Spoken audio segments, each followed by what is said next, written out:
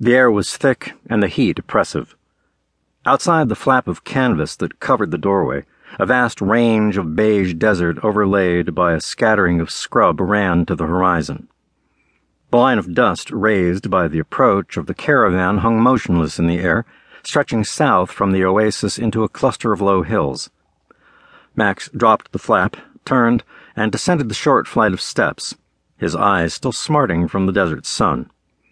Each stair had the solidity of rough board, reassuring after the sands of the past few days, except for the bottom one, which yielded under Max's foot in a very unstair-like fashion. He rocked back and squinted down. The stairs shifted in the gloom and became a man dressed in loose, dark clothes, sprawled out on the floor, burbling pleasantly from somewhere in a comprehensive stupor. By the look of him, he might be burbling still when the caravan passed through the next time, heading south again at the end of its run. That probably meant the local rotgut was either very tasty or very dangerous. Max stepped across the man and proceeded across the room. At the other end of the room was a bar, on which Max rested an elbow.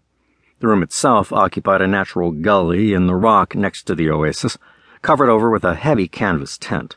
Cables ran from eye-bolts driven into the rocks up to timbers that supported the canvas roof. Another caravan had been parked at the oasis when Max had arrived, but most of its crew had not been in evidence. They were certainly missing no longer.